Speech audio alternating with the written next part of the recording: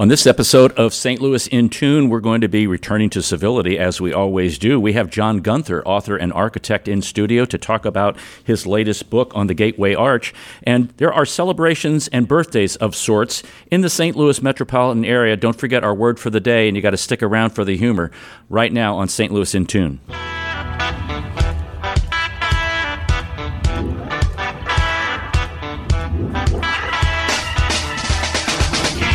Well, greetings, listeners in Listenerland. Welcome to St. Louis in Tune with Arnold Stricker and Mark Langston, where we size up current and historic events involving people, places, and things in areas such as the arts, crime, education, employment, faith, finance, food, government, health, history, housing, humor, justice, and sports. We originate from and connect the gateway city to what is going on regionally, nationally, internationally, and as Mark always indicates to us, galactically. That's right. We are out there. We are out there in outer space sometimes. But we are spaced out sometimes. Not sometimes. I think it's more of an all the time kind of thing. and we're not taking any of the CBD or any of that other kind of stuff to be spaced. No, we haven't tried that it's yet. It's just naturally. And we're baby boomers. So right. What's that all about? Well, you know. Well, speaking of babies, in our return to civility, okay, when babysitting, leave the house looking better than when you got there.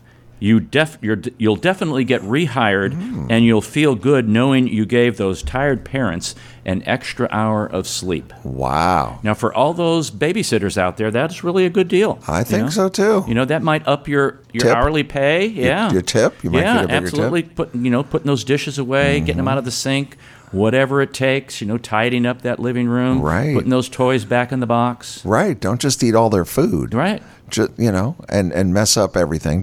That's a good idea. Yeah. I like that. So and do it not being asked to do it. Just do it. Oh my. Because you're a swell person. Oh my.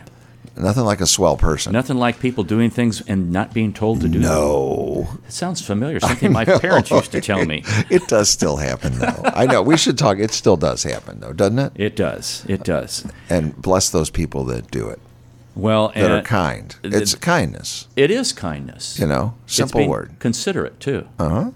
Yeah. Thoughtful. We could go on with those. These are all good. I love all these. Are these adjectives? Yes, they are. Yes. You're the academic guy here.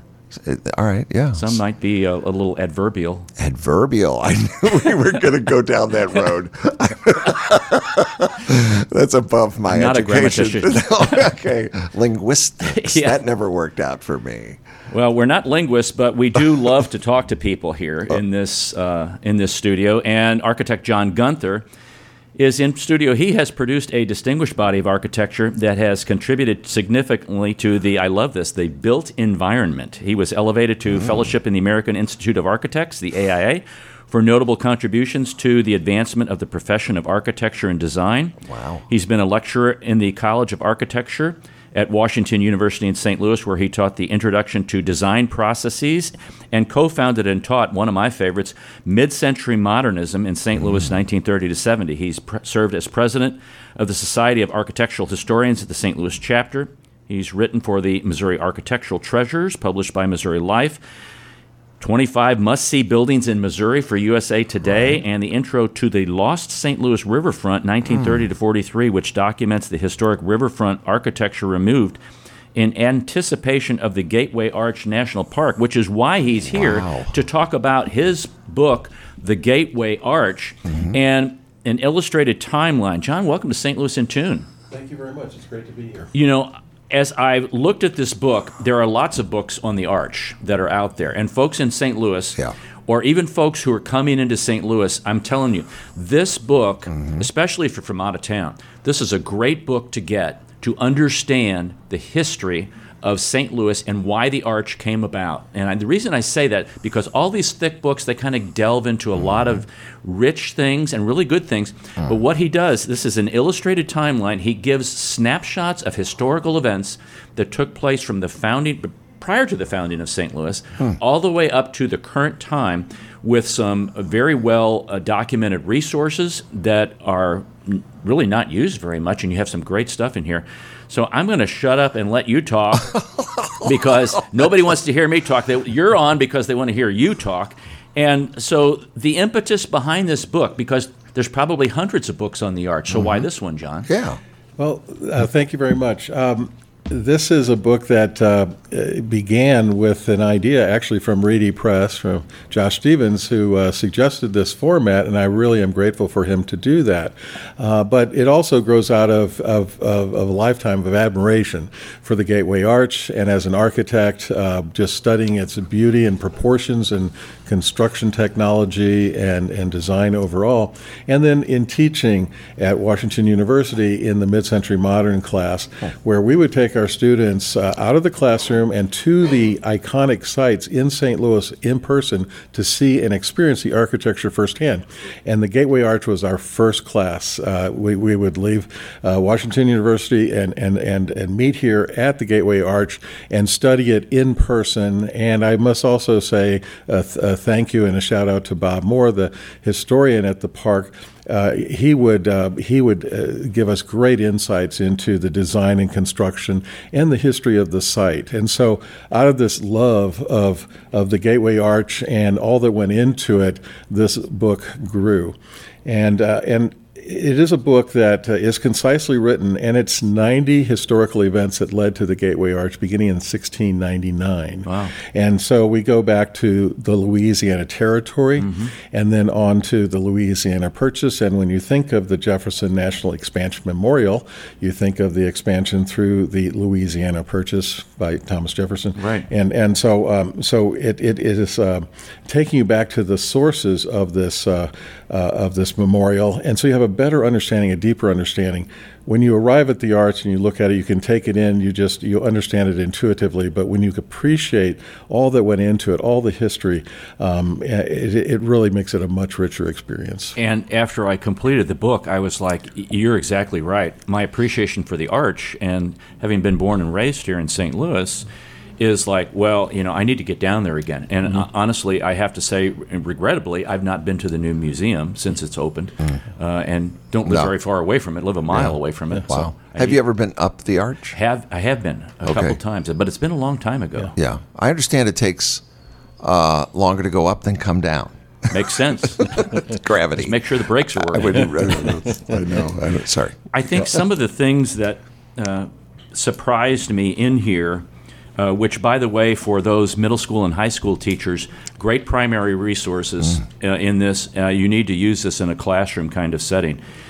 Are the some of the things that surprised me, especially, was the design. The initial design that Saarinen had was a box, a square for the arch. It was. Actually, we're talking about the cross-section of the arch. We know the arch today with its distinctive triangular cross-section. Right. It was actually a quadrilateral, so the legs were basically, a rectangle. Okay. And that in itself was a very dramatic form. But it's interesting when you think about the interconnectivity of history, and but for what could have happened or would have happened. It happened that Carl Milles, a Swedish sculptor in residence at Cranbrook Academy, where Eero Saarinen was based, and his father Eliel, happened to see the design competition and said, Eero, I think it would be much more powerful if it was a triangular cross-section instead of a rectangular cross-section. Never. And so that one, just interjection really led to this incredibly dynamic form. It's already beautiful and dynamic in its own way, but to make it a triangular cross-section, the way it captures the light and rises up towards the sky is just stunning. And the relationship, more interconnections, St. Louis to Cranbrook Academy and Carl Milles. Carl Milles designed the fountain in front of Union Station. Okay. So the meeting of the waters. And so that's one of his works. He also has sculptures at the Missouri Botanical Garden in the reflecting pool as you look towards the Climatron. Those are his sculptures as well. And he also taught Sheila Burlingame, a sculptor, and her work is at St. Mark's Church in South St. Louis.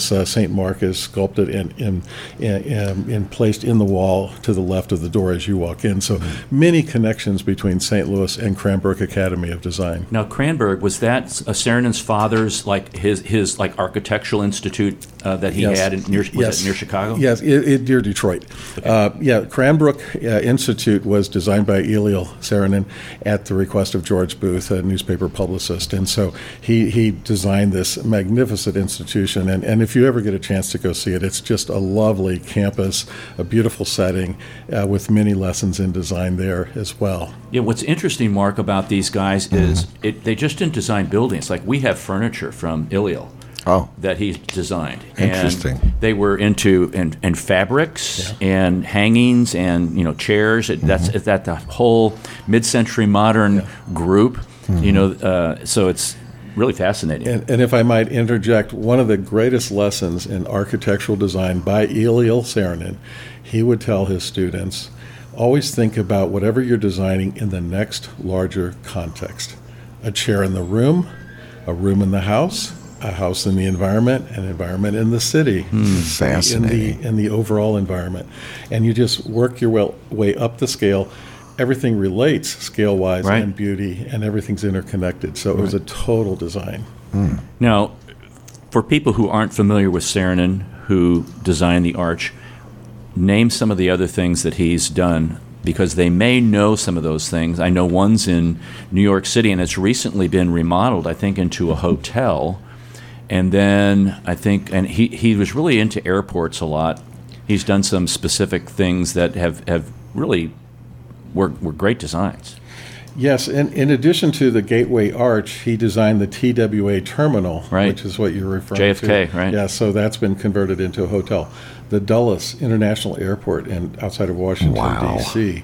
Bell Labs, the Moores and Ezra Stiles Colleges at Yale University, John Deere and Company headquarters, just a little north of us in Iowa, the North Christian Church, and that's in Columbus, Indiana, and then CBS Tower in New York City, the headquarters for CBS. Now, he must not have been, I'm presuming now, his ego must have been in check for somebody else to come to him and say, hey, your design would look better if it was triangular rather than rectangular. Well, that's an interesting story because as that goes, he accepted that idea. In fact, he looked at many different versions of triangles, triangles pointing outward, triangles pointing inward, and so on and so forth.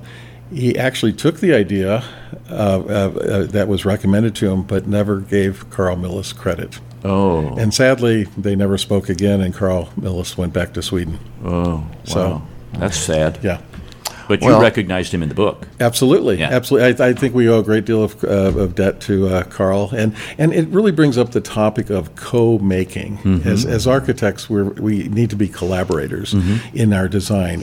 Many minds contribute to any idea, right? And so and the arch is no different. So there are many people who help to shape this and develop it.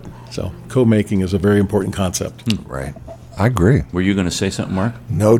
I thought you were getting ready to say something. But I think he's absolutely right. Yeah. I mean, collaboration is usually one person can't do the whole thing. No. And I think it was interesting. I don't know a whole lot about the arch, other than it's the tallest monument in the United States. But I find it fascinating when they were building it. They were pretty close together when they brought those two legs together. It was really close, wasn't it? It was. It was within a couple of feet. The points were coming together on the last day, within a few feet, and they had to exert these jacks that pushed the legs apart. To about 8+ feet, and so that the last piece could come in and fit.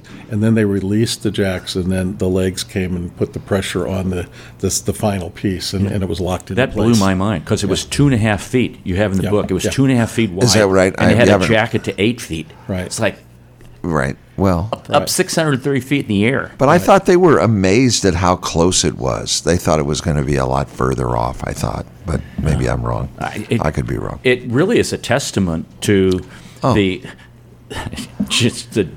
mathematics. Well, architects are amazing. My dad stuff. was an architect, and he used to tell me you guys could come up with how many bricks you need on a building, down to the brick. Is that right, John? Well, yeah. Well, generally, pretty close. Some are better than others. Yeah. But no. Again, that whole idea of collaboration. The structural engineers were absolutely brilliant. Right. And it's a design that is called an orthotropic design, in that there's an outer layer, which we all see, of stainless steel, an inner layer of carbon steel, and for the first 300 feet, it's filled with concrete and reinforcing steel, and that helps to hold those legs and pull them back into the earth, so to speak, because they were leaning in quite a bit at that 300-foot height. Right. But that's holding it into place. Above that, it was a hollow double skin for the remaining of up to 630 feet. It's interesting, on sunny days on the south side, you can look up at the arch and actually see that 300-foot mark. You can tell where the change goes from solid concrete double wall to the hollow. I'll have to look a little closer next time. But it's a testimony to the great craftsmen who worked on this. Very, very skilled people. McDonald Construction Company, the crane operators. I'm in awe of those folks. Yeah. In how they would hoist up those pieces and delicately place them, and then they would be welded in place. And every night they would survey, and they would have to triangulate this with survey equipment from the ground. They would put Christmas tree lights on the corner of the what they called cans. The triangles they called them cans. And they would measure points in space and then take it back down to a benchmark on the ground, do the calculations to figure out that these 2 points were indeed going to meet at 630 feet in height, beginning 630 feet apart. Amazing. It's truly remarkable. The reason they did it at night is because this is a steel structure. It heats up, it expands. So they had to wait for the nighttime for it to cool off a little so that it would be a true measurement. Wow. You're listening to St. Louis in Tune with Arnold Stricker and Mark Langston. We're talking to John Gunther. He's an architect here in the St. Louis area, and he's also an author, and he wrote the book, The Gateway Arch, An Illustrated Timeline, which is available from many bookstores and Reedy Press, and you're going to be doing some signings, and we'll talk about that in a little bit, John. But there's I guess one thing that I totally ignored growing up, I knew about the Jefferson National Expansion Memorial, the whole, but this was really one person's idea to really acknowledge Thomas Jefferson and his efforts to get the land that we live in right now and the Louisiana Purchase. I really kind of went over my head like that. I wasn't really like, well, I just thought it was to commemorate, the Purchase, But it was more, I think, as you kind of stated, more leaning towards Jefferson and his efforts to do this. Right, and all those that followed as the country grew, and it really, talks about the importance of St. Louis, its central location, not only physically but in their nation's history. But the person you're referring to, Luther Eli Smith, a civic leader and attorney, and he had this idea in late 1933 when he's returning by train, and he's passing by the riverfront and looking at it, and in his opinion, it was sort of on the decline, and decaying, and what if the city could have a national monument to Thomas Jefferson and those who traveled westward? And there's a couple questions I have here that, this famous historical land that had, 37 acres of buildings removed or 37 something? blocks, 37 yes. blocks, Right, okay. yes. And then down there, even at the north leg of the arch, there was a significant event that took place on that ground where the north leg is. Would you kind of describe what that is? Yeah, and actually two significant events at and near the north leg of the arch. And that's the beauty of trying to connect the dots of history across time. The first, if you go back to 1854, and Dred and Harriet Scott, when they were suing for their freedom. And they had two trials previously, and they were held in the old courthouse. But the third trial was a federal trial, and at that time, the government was renting space on First Street in the Papin building, and that, if it were standing today, would be just at the north leg of the arch. And that was the trial, and Roswell Field, the attorney, defended them, and that trial then made its way to the U.S. Supreme Court. And the infamous decision by Roger Taney in denying their freedom and the case, which ultimately precipitated stressors that led to the Civil War. Right. So quite an important event in our nation's history occurring near the north leg of the Arch. The other interesting thing, that's 1854, if you fast forward 110 years, Percy Green, civil rights activist, and Richard Daley, they both climbed the north leg of the Arch in 1964 to protest the lack of employment of African Americans, and they wanted to see a 10% employment of African Americans on the job site. So they climbed the north leg of the Arch, effectively stopped construction. It was a peaceful protest, and later on, the United States government then enforced the Equal Employment Opportunity Act, so nationally. Right. So that, again, a very important national act that occurred on the north leg of the Arch. So. Now, you mentioned also those 37 blocks. Yeah. There was great historical architecture that was just kind of thrown away. And yes. What are some of those things that we would be seeing if they still existed down there? Well, it's a great question. In fact, it's beautifully covered. Tom Grady wrote a book on the Lost Riverfront, and I had the privilege of writing the introduction to that, and it documents the Historic American Building Survey, HABS. They documented every single building, and those are in the book, and you would see an amazing range of architecture. I referred to it as form follows lot. Okay, so every square foot of an individual's lot was a building on those streets, and they maximized it because many of them were warehouses. So you needed to maximize the length and width and height, if you could, of that block. And because they had party walls, you really only had the street side and the alley side for openings for light and ventilation, and to bring goods in and to take goods out. Therefore, there was an evolution of design that began to create this framework, a steel skeleton, actually cast iron skeletons, if you will, structural frames with the columns and the beams. And they are referred to, we think of them as the predecessors to the Chicago School of high rises that we know today. And looking at some of, they pushed the spans and they pushed the heights, and more light came in, more ventilation, and so on, and you could see the goods as you walk by.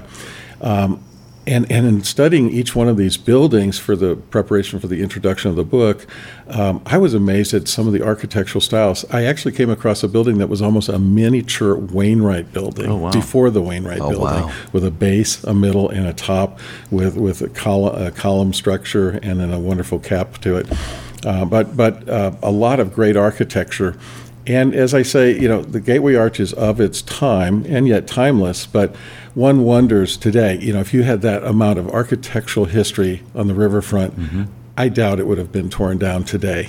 Right. But in those days, they felt it was okay to tear it down. Right. They couldn't see the architectural value necessarily. They did save the old courthouse, the old cathedral, and the old Rock House. Right. So, but they could have saved much more, and it would have been fascinating to see. In fact, it would have been fascinating to see the arch rise out of that context. Oh yeah. Yeah. I was surprised. I really didn't know that the old courthouse had originally been a federal style, and then was expanded upon that, and then it also had two domes. I didn't know that was going on. Yeah, Never knew that. Right. No. Yeah. Different styles over time, and so that's always fascinating. We think we know the courthouse today because that's all we see, right? Right. But when you go back in time and go back to 1828 and see what it looked like, and it's an original version, it's quite stunning to see that. Yeah. It is very stunning. I want to mention a couple things more about the book for those who are listening. Again, the title is The Gateway Arch, an Illustrated Timeline by John Gunther. It's a Reedy Press book. It's also available at many bookstores. John's going to be doing some book signings coming up, and I want to mention a couple of those quickly, and then we're going to take a brief break, and we'll also mention these at the end. He's going to be at Barnes & Noble on May the 13th out on Clarkson Road. And there's another book signing at the Daniel Boone Library in Ellisville. That's on May 31st. On June the 8th, he's going to be out at Washington Public Library in Washington, Missouri. Down at the Fieldhouse Museum on South Broadway on June the 16th. Then he's going to be at an Oasis St. Louis in Clayton on June the 22nd. June the 25th, he's going to be at the Basilica, the Old Cathedral, on June the 25th. And October the 28th at the Campbell House Museum on Locust Street, not too far from where I live. So there you go. And the beauty on October 28th is that's the anniversary of the last piece being set into place. There you go. And we'll talk about that. Where were you when that happened? I remember that specifically. It's ingrained. It's kind of like that JFK assassination thing. It's ingrained in my mind. Oh, my. So we're going to come back after a brief break. This is Arnold Stricker with Mark Langston of St. Louis in Tune. You're listening to the U.S. Radio Network.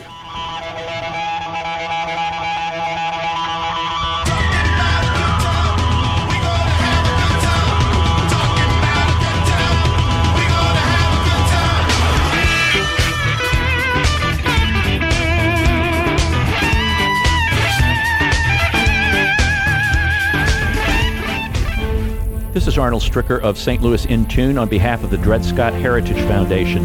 In 1857, the Dred Scott decision was a major legal event and catalyst that contributed to the Civil War. The decision declared that Dred Scott could not be free because he was not a citizen.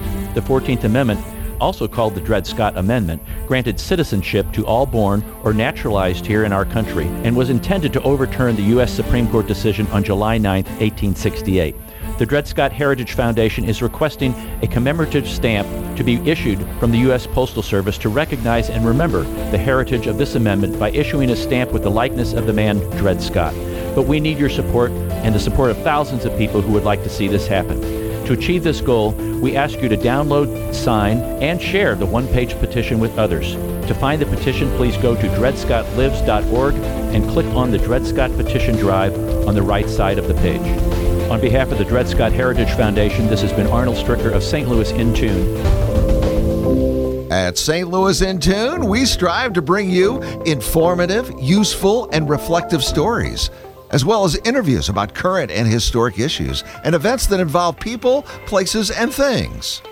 We cover a wide range of topics, such as the arts, crime, education, employment, faith, finance, food, health, history, housing, humor, justice, and sports, and that's just to name a few. While St. Louis in Tune originates from the Gateway City and covers local topics, we also connect to what's going on nationally as well. If you missed any of our previously aired programs of St. Louis in Tune, simply visit stlintune.com. That's stlintune.com. There you'll find the show notes and everything that was mentioned in that episode and all the other great episodes as well. And if you've got an area that you'd like us to examine deeper, well, just let us know by dropping us a note at stlintune@gmail.com. That's stlintune@gmail.com. St. Louis in Tune. It's heard Monday through Friday on the USRadioNetwork.com and many great radio stations around the U.S. and, of course, right here in St. Louis. Our website again is stlintune.com. Visit us today. That's stlintune.com.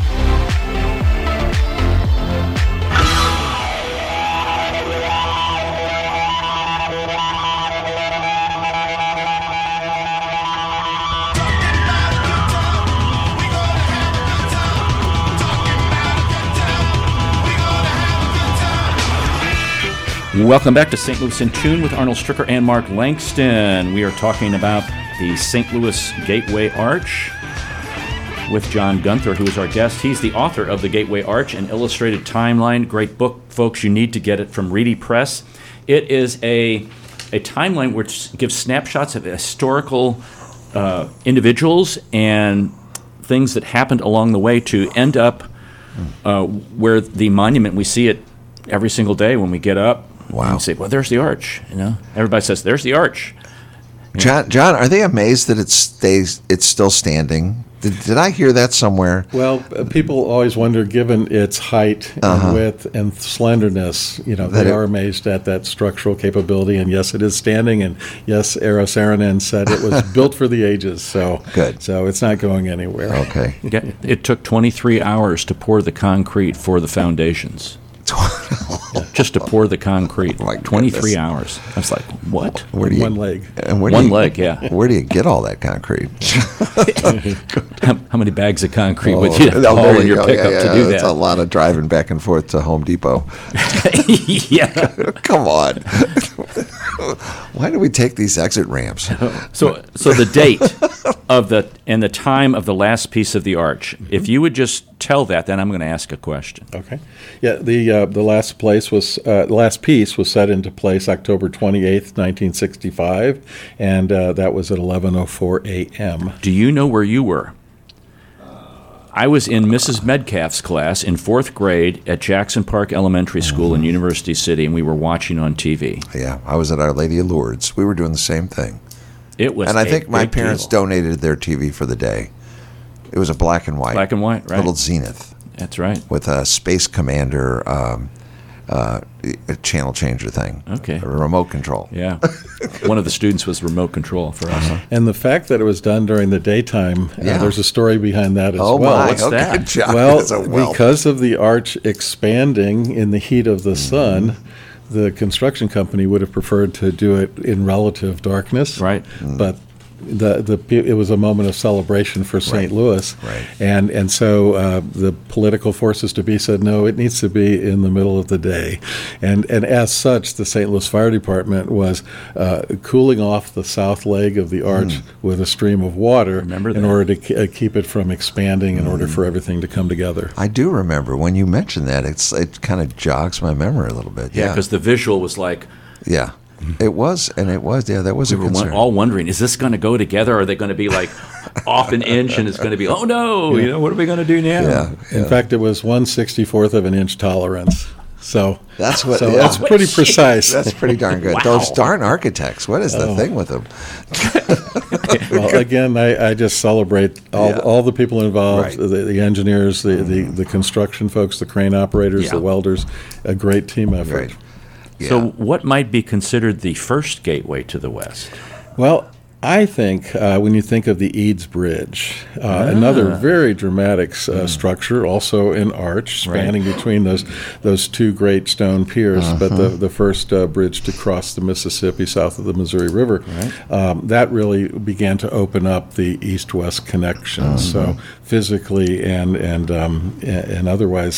So before that, the Wiggins Ferry Company would dismantle, the trains would be dismantled, they'd be placed on barges, shipped across, and then reattached for the westward journey. So I think of the Eads Bridge of 1874 as possibly the first gateway. And Mark and I have interviewed someone who kind of told us why the Eads Bridge was placed there and not south, why all that, the terminal railroad tracks are in front and they're still there, but was because of Illinois and Chicago's influence of the railroads at the time. They didn't want us to go right into where the Union Station area is, right, the old Choteau Pond area across the Mississippi. They wanted to make it hard, and so that's what happened, and that's why the tunnel went underneath and where Metrolink runs right now and all that kind of stuff like that. Right, yeah. It's interesting. Again, there's architecture and the built environment is shaped by so many forces, and it's fun to peel that back and understand why something is the way it is and where it is located.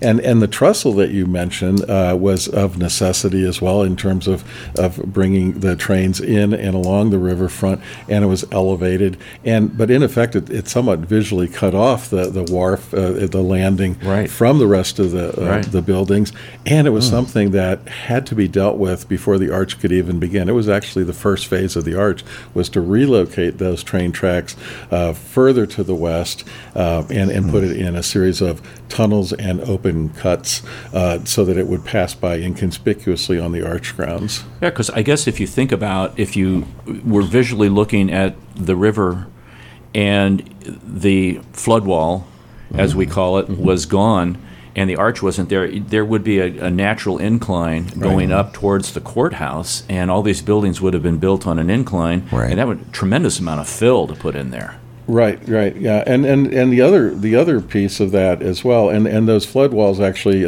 Saarinen designed those as overlooks as well at the north and south end. But actually, at one point, his original design idea was that the arch would be much closer to the river, almost on the landing. Ooh, wow. But again, the train tracks had something to do with that to move it further back, and not to mention our flood conditions from time to time. So. Yeah, I know. John mentioned the Eads Bridge. It's like, we need to build a bridge across the Mississippi. How many bridges have you built? Well, I've never built one before. And James Eads was just a brilliant engineer. Truly. A brilliant engineer. As you know, I really enjoyed what you said about the co-making of things and the power of an idea and getting an idea from somebody's brain or their drawing into reality. This just didn't happen overnight. You know, you had the dream of somebody saying we need to do some kind of memorial, and that was in the 30s? 1933. Yes, Luther Eli Smith said we should try to create a memorial in 1933. He put that idea forth to Mayor Dickman. He liked the idea. In 1934, a commission was established here. And then fairly quickly thereafter, they made trips to Washington, D.C. to do a little arm twisting to get the backing of the government. And so one event led to another. But eventually the wheels were set into motion, but it wasn't really until 1947 that the competition occurred. So in the meantime, those 37 blocks were cleared of the buildings. And I think back, it's one thing to clear that site knowing you're going to get a gateway arch design. It's another to clear the site not knowing what you were going to have in the way of a national competition result. And so, again, co-making and part of the process, having a really great jury to review the architectural submissions was very key to the success as well. So they picked out some outstanding architects, nationally known, to review the submissions. And I'd like to also give a shout out to Louis Labaume, FAIA, a really celebrated local architect who actually wrote the competition.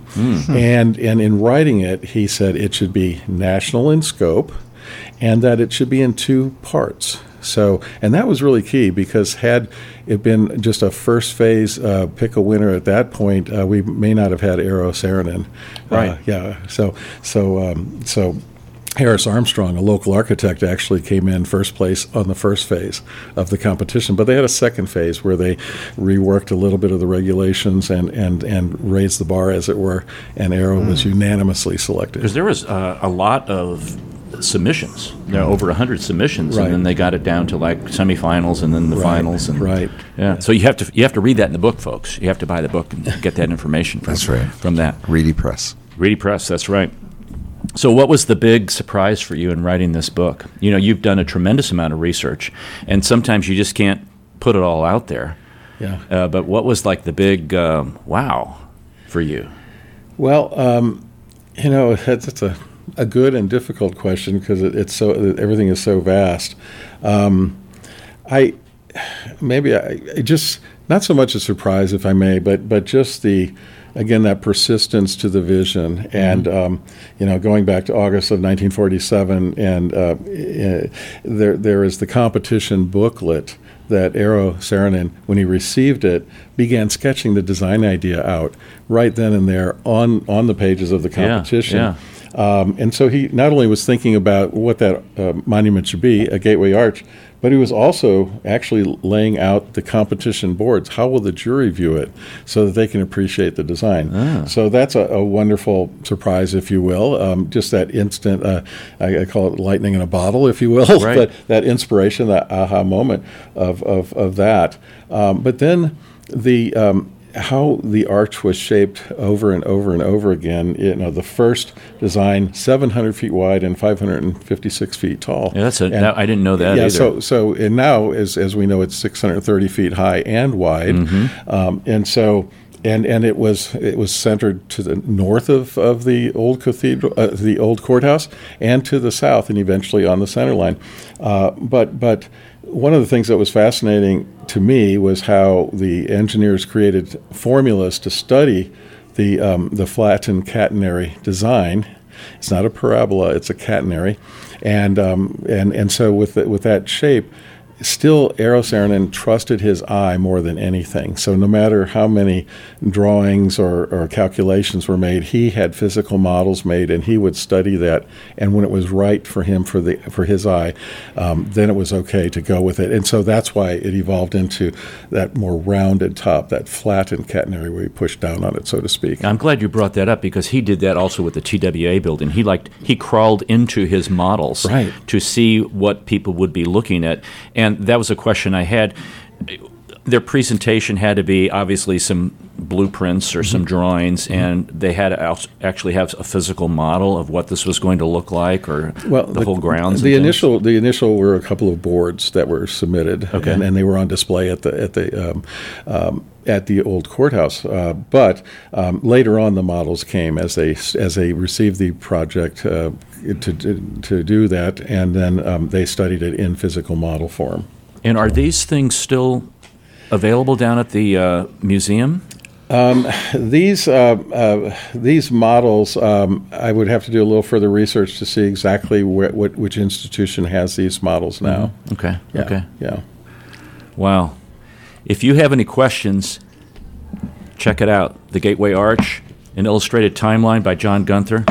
John, would you briefly tell individuals who are interested in architecture why they should continue with that vision, and what does it take to be, just not a house designer, or because when I view architecture now in light of these individuals, and back in kind of during the 30s to the 50s, that mid-century modern, it was everything. Like you said, it was just not, I'm a house architect or I'm a hospital architect. They did all of it, down to the furniture and everything. Talk to some individuals, some students out there who are considering a career.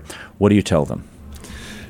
My first statement is stay curious.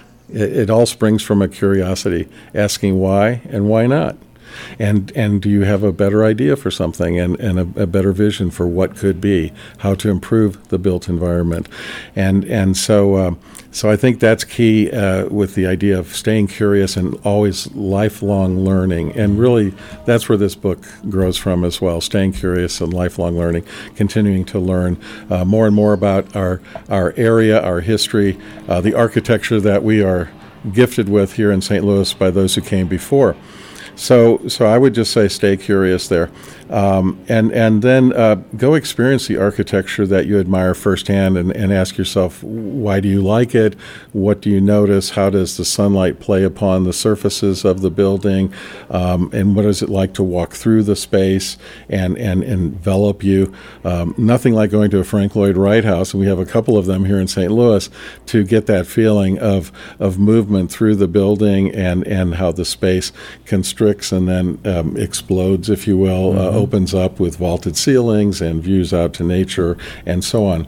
And then how does the building relate to the natural environment or built environment? If you're building on a site that's not been built on before, how do you work with Mother Nature, preserve the trees, the topography, the watershed, et cetera, so that you are doing the most with the least and using the least materials possible in this day and age? And then, and how can you work with the sunlight? Can you orient your new building to the south to bring in natural light and sunlight to help heat the building in the winter and then shade it in the summertime? If you're building in an already existing building, we call that adaptive reuse, and there's great potential for that.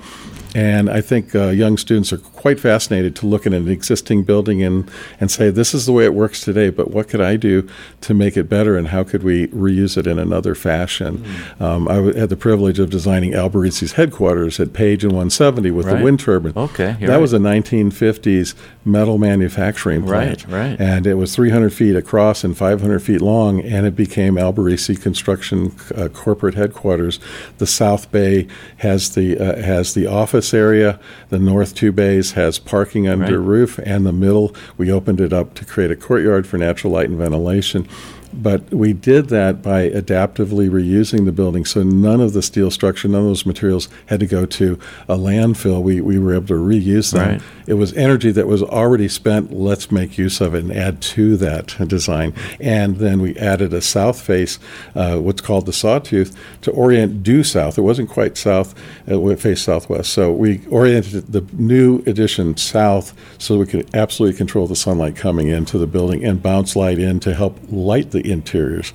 So at any rate, there's great potential. So really, stay curious, ask why and why not, and what can you bring to make this world a better place. Wow, that's John Gunther. He's an architect and the author of The Gateway Arch, an illustrated timeline available through Reedy Press. John, thanks for coming in and talking with us on St. Louis in Tune. Thank you very much. It was a real pleasure. We're going to take a brief break. We'll be right back. This is Arnold Stricker with Mark Langston of St. Louis in Tune. You're listening to the U.S. Radio Network.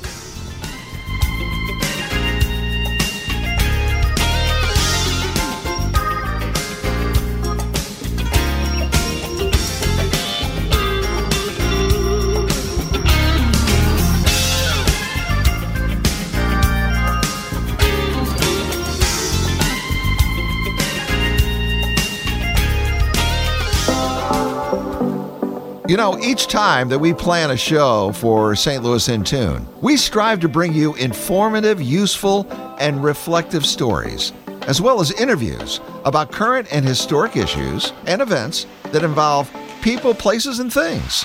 And while St. Louis in Tune originates from the Gateway City and covers local topics, we also connect what's going on nationally as well. Our topics cover a wide range of arts, crime, education, employment, faith, finance, food, health, history, housing, humor, justice, sports, and that's just to name a few. We know there's many radio stations, programs, even podcasts that you could be listening to, and we're glad that you've chosen to listen to St. Louis in Tune.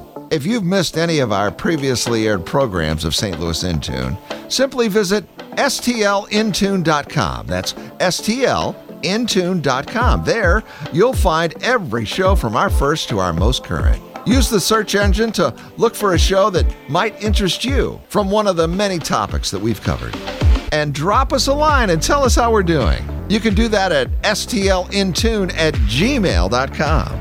That's stlintune@gmail.com. St. Louis in Tune, heard Monday through Friday on the usradionetwork.com and many great radio stations around the U.S. and, of course, right here in St. Louis. And don't forget, check out our website, stlintune.com. That's stlintune.com.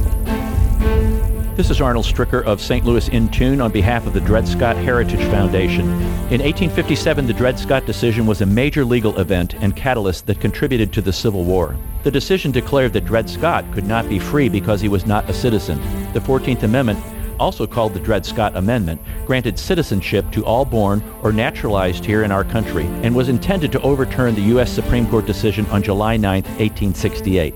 The Dred Scott Heritage Foundation is requesting a commemorative stamp to be issued from the U.S. Postal Service to recognize and remember the heritage of this amendment by issuing a stamp with the likeness of the man Dred Scott. But we need your support and the support of thousands of people who would like to see this happen. To achieve this goal, we ask you to download, sign, and share the one-page petition with others. To find the petition, please go to dredscottlives.org and click on the Dred Scott Petition Drive on the right side of the page. On behalf of the Dred Scott Heritage Foundation, this has been Arnold Stricker of St. Louis in Tune. Yeah. I think you would play this all the time. I would. I like that funky stuff. Welcome back to St. Louis in Tune, where we play funky kind of stuff. Ooh, pardon me? Turn the wrong thing down. And you want to do a Funky Fridays, don't you? I want to do a Funky Fridays, right, yeah. Yeah. It'll be fun. It'll be fun. Want to give you some more information on John's book signings.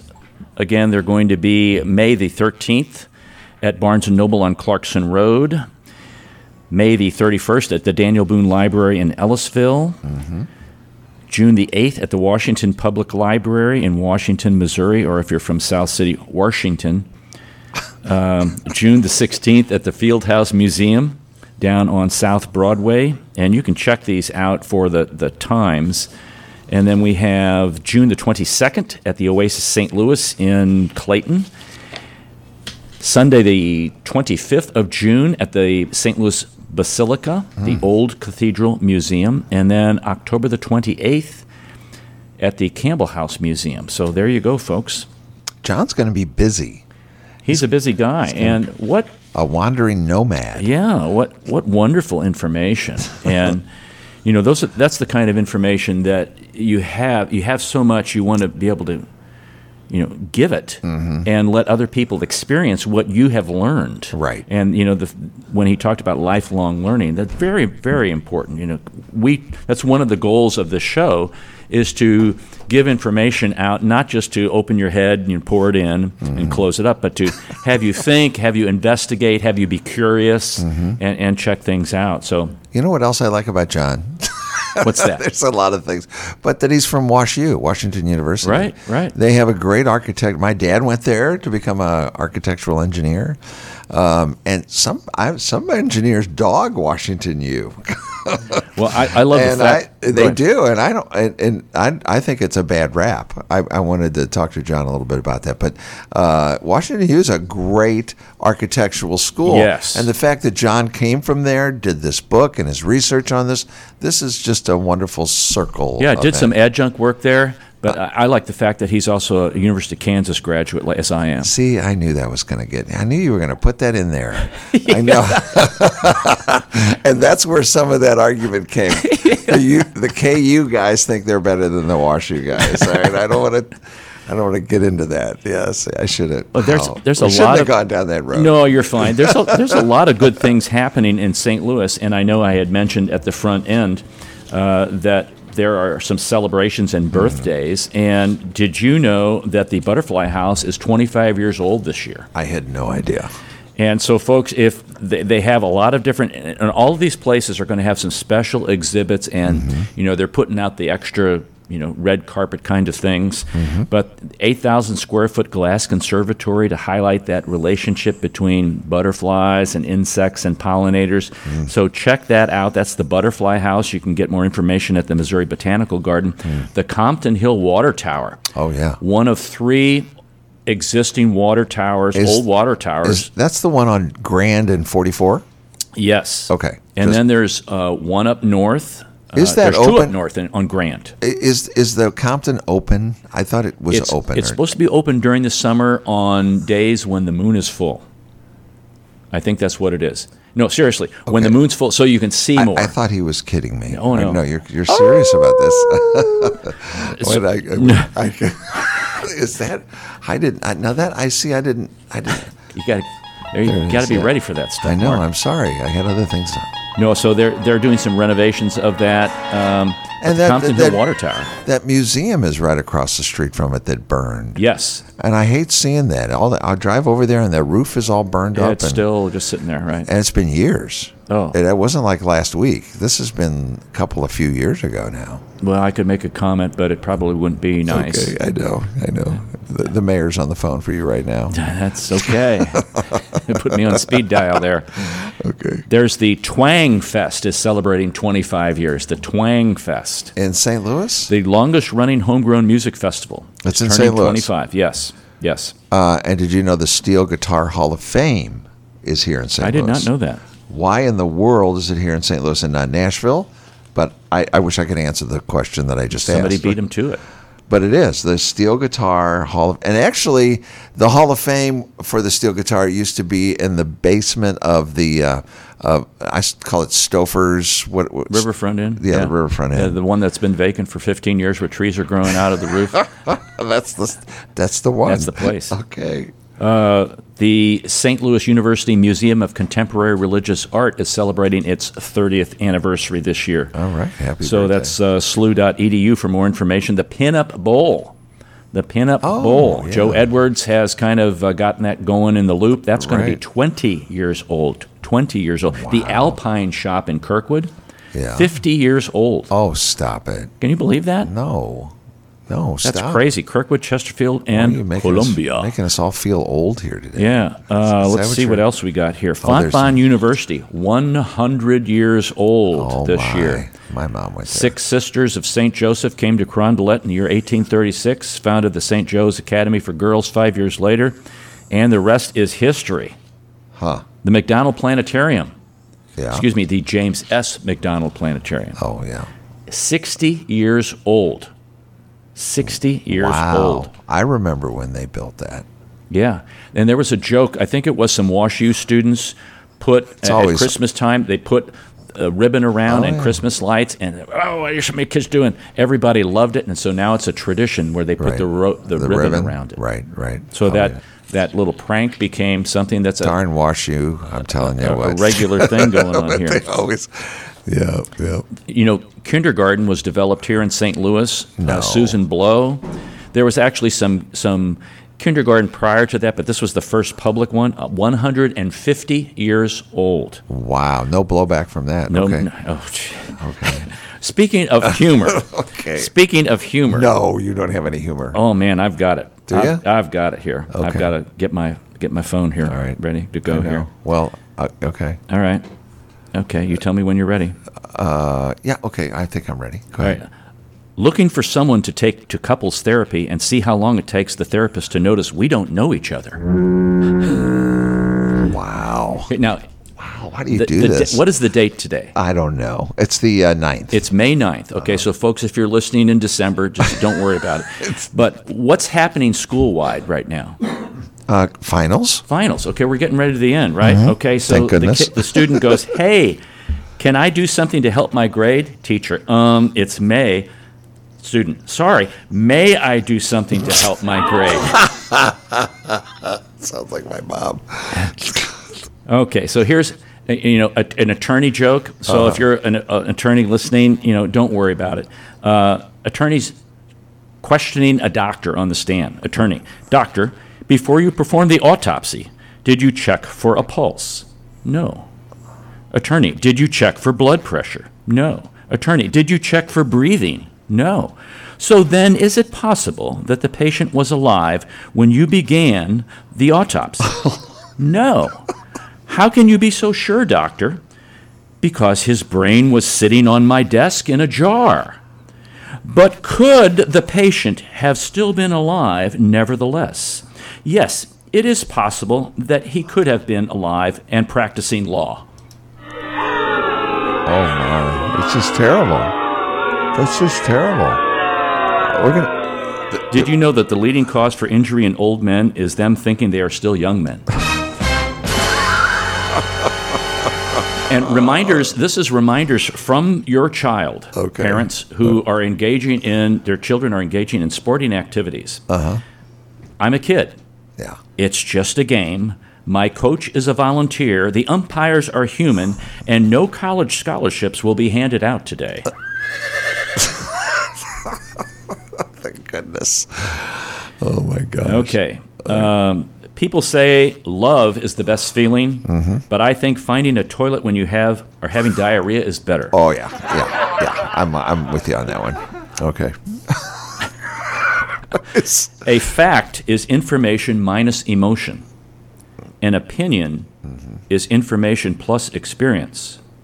Ignorance is an opinion lacking information, and stupidity is an opinion that ignores a fact.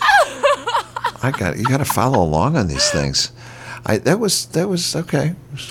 Did you hear that Julie Andrews will no longer endorse cheap lipstick? No. It crumbles easily and makes her breath smell. She explained, the super color fragile lipstick gives me halitosis. Oh, golly. Wait, we did get it. Give her another. Okay. Oh, yeah. And, if you ever go fishing, some guys have a fishing spot, and some guys are really, the lures, they got a special lure and all that stuff. Right. So these two guys went to this guy's favorite fishing spot, and he says, how do you like my secret fishing spot? The other guy goes, it's really cool. Not even the fish know about it. I know that spot. And then my coworker said to me today, you shouldn't eat red meat. I said, my grandfather lived to be 100 years old. He said, did he eat red meat? I said, no, he minded his own business. Wow. And for the last one today, folks. No, wait a minute, hold it. Where's we need an applause or something? It's okay to fall apart sometimes. Tacos do, and we still love them. Oh, my gosh. Great. Thank you, Arnold. Okay. That's tough. You're tough. You're very tough. It's a tough life. It's a tough room. Well, folks, that's all for this hour. We thank you for listening. Don't forget, when the Martians invade, there's only one race, the human race, and every one of us have different characteristics and is uniquely valuable. St. Louis in Tune is a production of Motif Media Group and the U.S. Radio Network. For St. Louis in Tune, co-host Mark Langston, I'm Arnold Stricker. Remember to walk worthy and let your light shine.